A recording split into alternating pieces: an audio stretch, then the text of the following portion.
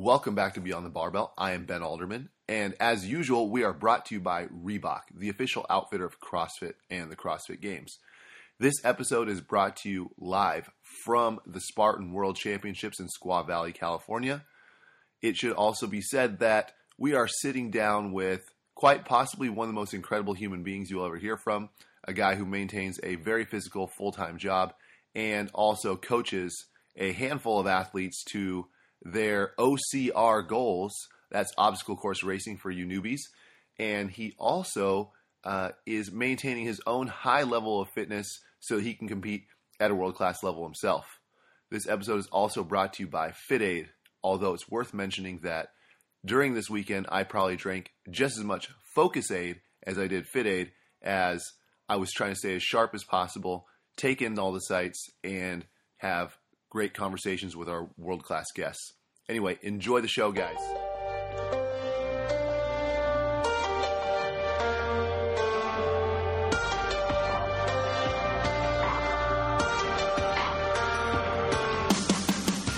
We're in Squaw Valley on site of the Spartan World Championship, and we're sitting here with Mark Montagna.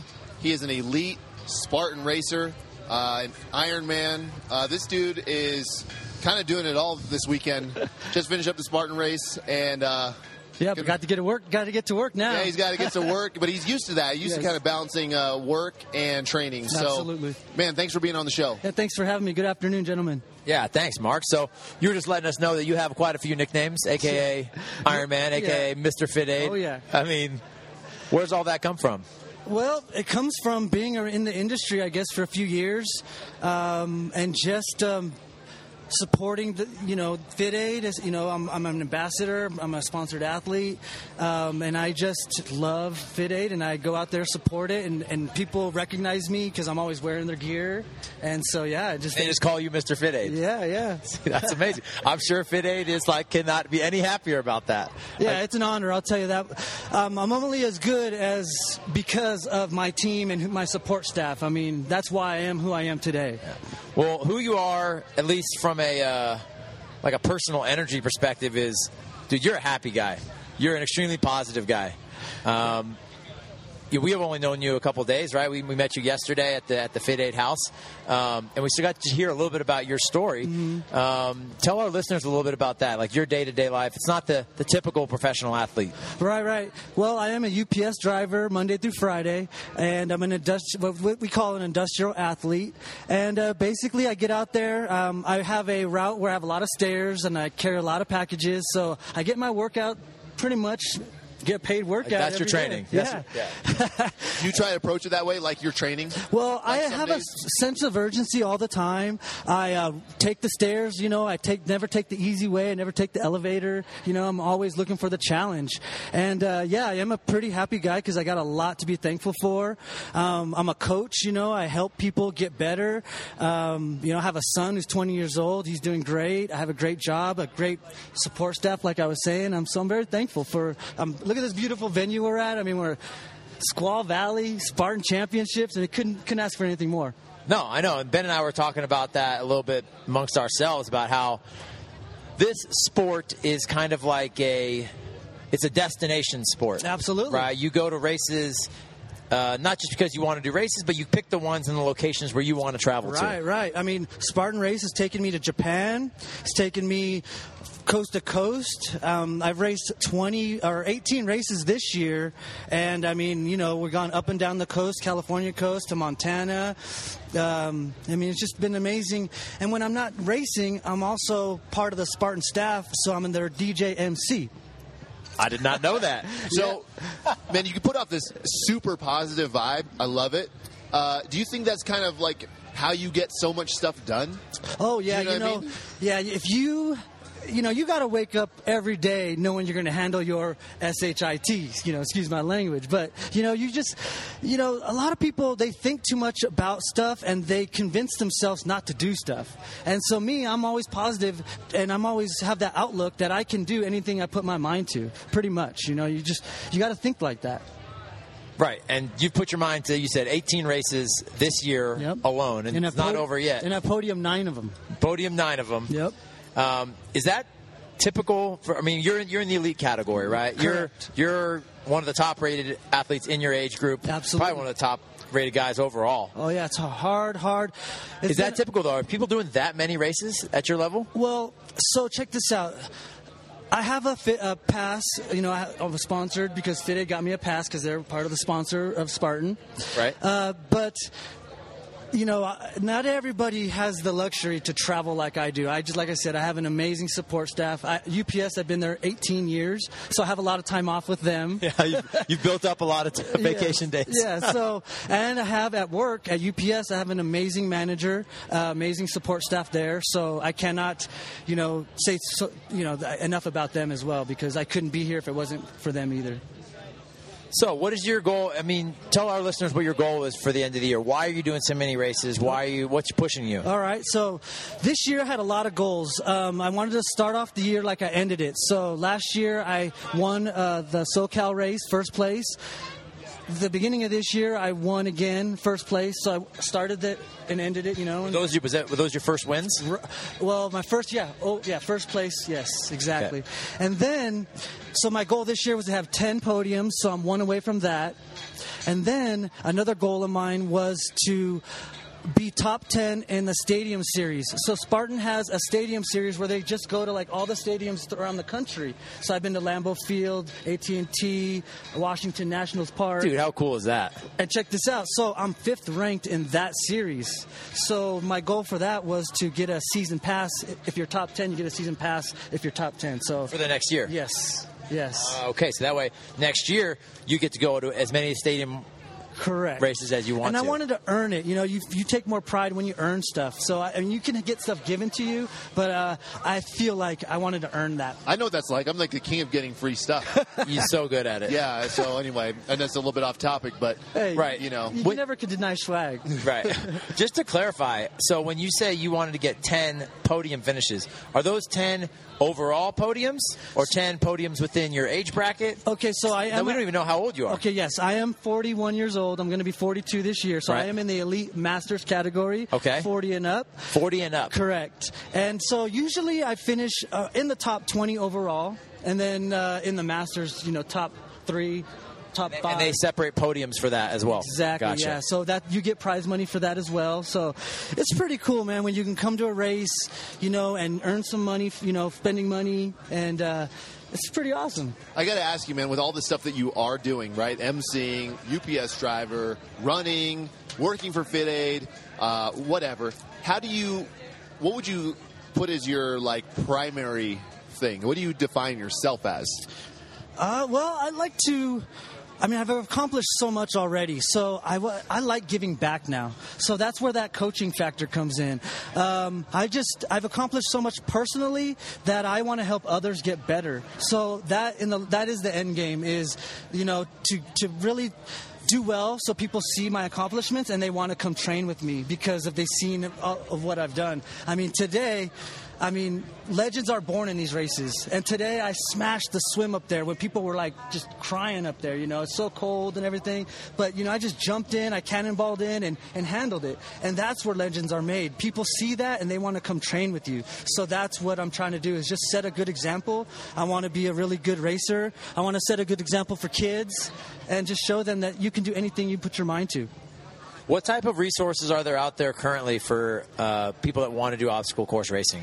Well, in San Diego, we have now, because I'm from San Diego, we have a few gyms now that are going towards OCR. They have a lot of variety, CrossFit. They do a lot of functional stuff and OCR. And then I coach with Machete Madness, which is an endurance coaching.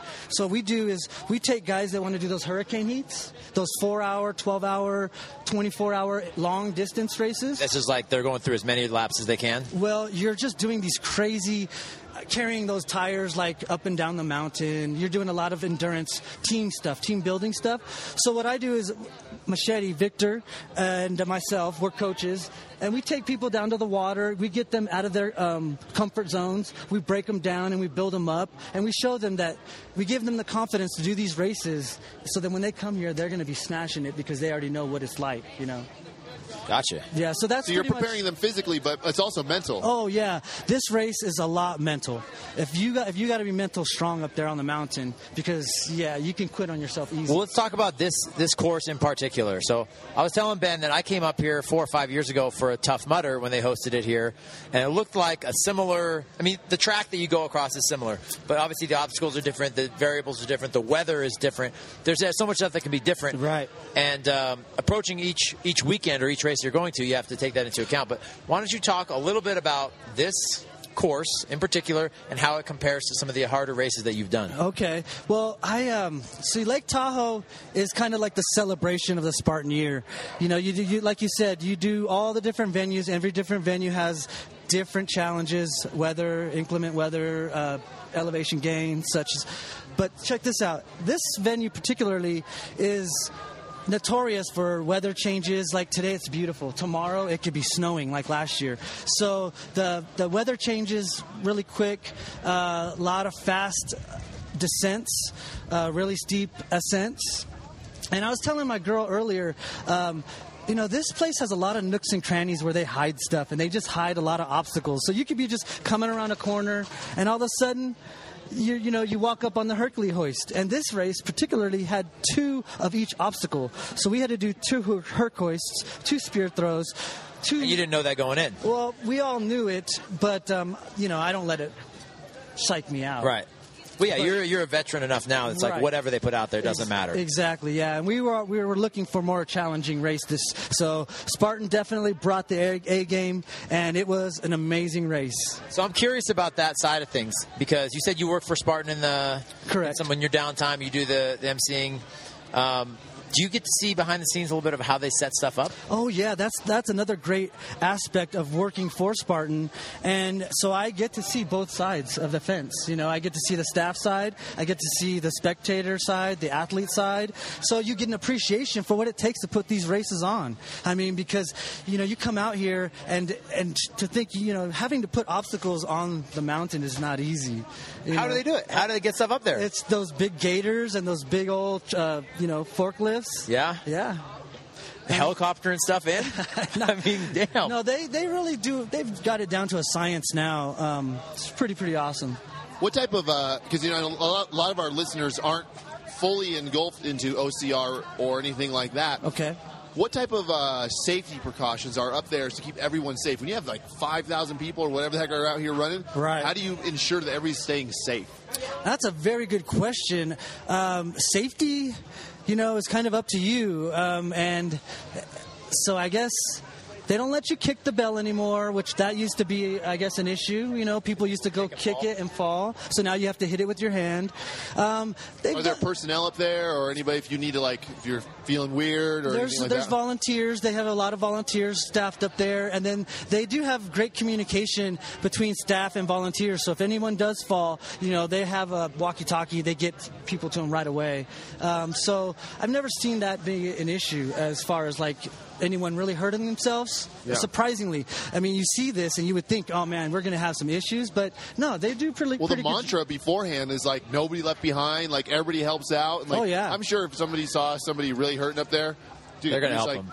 The bigger picture is to take care of this person. Absolutely, yeah. Safety's always at the foremost, yeah. So in the world of competitive CrossFit, the events change every year, right, at the CrossFit Games. And there are a few events that are somewhat legendary as being difficult, like the 2009 Sandbag Hill Run. It's like a 1 minute, 200-meter sprint up a hill carrying 70 pounds of sandbags. Right on. Everybody's legs people were getting carted down the hill because there was so much pump, right? Right. So people still talk about that. Is there anything like that in Spartan where it was like, oh, do you remember that one year when we did this? Definitely. The swim, like I said, is always legendary. The swim this year? Every year. Because the water's 40 degrees. Right. And so you get in there and it takes the wind out of you. Right. So, the swims are always legendary. Today we had double sandbag carry. And it's not necessarily the what we're carrying, but it's the length of it. They get some crazy long like hikes with these things. Right. And so we're going like a mile with the sandbag. Right, right. And this year, double sandbag. So people are going to be talking about that. Double bucket carries, double everything. So it was awesome. It was awesome. I like them raising it up a notch. Yep. That's cool, man. Yeah, all right. Yeah, next week I'm headed to Philly to do that stadium race. So that's why I had to, save a little leg at this race for next week. Save a little leg. So you just did 16.5 miles, but a little slower. Well, that's the thing. I did it in 4 hours, so it wasn't. I probably could have saved some more, but Where did you place? I placed 15th in Masters. 15th. Yeah. So that's a pretty big division, 40 and over. That's a lot of people. Yeah, and you get international people from around the world at this particular event. So, to finish top 20 in the world, top 15 in the world, that's awesome. Yeah, it's great. So talk a little bit about, like, your particular approach towards hydration and maybe potentially in-race nutrition. Oh, man, another awesome question for people who don't know what this is about, because that is almost like 75% of the race. You really got to have your Fit Aid fuel packs up there on the mountain. You got to really be staying hydrated. You got to be, that is the most important part, is because you got to stay hydrated. How many ounces of fluid do you drink in a race? Well, for me, I like to do most of my hydration the day before. Most of it is, all the prep is done the day before. I go out there with shoes and shorts, usually no backpack, and I just drink at the aid stations a little bit, and I just have my Fit Aid fuel pack and the Fit Aid, man, at the end of the race, and that's all you need. I guess if you're going 4 hours, but that's a window that you can kind of like get by. If you're starting to do these ultra stuff, and then that changes things a little bit. Right, yeah. So now, for people who don't know, there's an Ultra Beast out here, and the Ultra Beast is 2 laps of the Beast, which is pretty crazy. Because you're doing 33 miles. Yes, and 4 of each obstacle. 4 of each obstacle. 4 spear throws. So you got to have some food up there. You got to. Right, yes. They actually, on their lap, they'll come back into a little staging area where they'll have all their food and all their stuff. Is that actually that time where they're refueling and whatnot? Is that counted against their time? Yeah, absolutely. Time still takes running. Oh, for sure. Okay. Yeah, and those guys are taking like 12, 13 hours to do that race, And for this one, it's going to be even longer. Damn. So they got headlamps out there. They'll be out there till 9 o'clock at night, And I'll be at that finish line waiting for them to hand them a nice cold Fit Aid when they finish. That's a good dude right there. That's how we do it. That's how we do it at Life Aid. I love it. Supporting everybody. Hell yeah. Man. So if somebody, like you were saying, we have the nutrition covered, right? But if somebody wants to get into it, is it really just signing up for a race and jumping out here and doing it? Or is there some prep that they should be doing beforehand? Because some people might be listening and they don't train. Yeah. They don't run. Yeah. Step one, what is it? Well, step one, I would say, is do a couple miles every day. Just, I always say when you're starting any program, baby steps, because a lot of people, they start too quick, they get discouraged. I say stay within what you know and what you can do and build on that. So, a couple miles every other day. What I like to do is I do some running, some rowing, some cycling. That way we can switch it up. And then you do a lot of functional stuff, push-ups, sit-ups, pull-ups, nothing crazy. People sometimes overthink things, and sometimes it's better just to simplify it and just stay within the power core zone, nice strength in the biceps. Like Hunter says, biceps win races. So, like anything, just always start. Hunter says a lot of stuff. He does say a lot of stuff. That's my boy. He finished 5th today. I know, he crushed it. So, for anyone who's looking to get into the sport, I'd say take it day by day, one day at a time, stay consistent, build on it every day, build on your foundation, and you can do it. Just stay positive and go out there and do it. Sign up for a sprint, sign up for like a mud run or like a fun mud run that's not as serious even. Some of those bubble runs or the foam runs or something. Just to get out there and do a 5K and just get the experience of it, and then you just go out and build on that. I started out with a 5K, and now I'm doing half Ironmans, and, that's how you just work your way up. You do a 5K, 10K, half marathon. You just, same thing. You do a sprint, a super, a beast, and then you just work your way up. All right, well, if people want to either reach out to you for programming or just kind of follow what you're doing, watch you carry heavy packages up flights of stairs, where can they find you online? Well, my name's Mark Montano on Facebook. You guys can, hit me up anytime. I'll be happy to answer any questions for any newbies looking for some good tips. And Ironman619 on IG. I post a lot of great tips there, and you can see all my adventures. Awesome. And you guys, as usual, just follow us at BTB Podcasts. Heck yeah. And check out our website, btbpodcast.com. Right and on. Thanks for being on the show. Thanks for a lot, having me, Mike. gentlemen.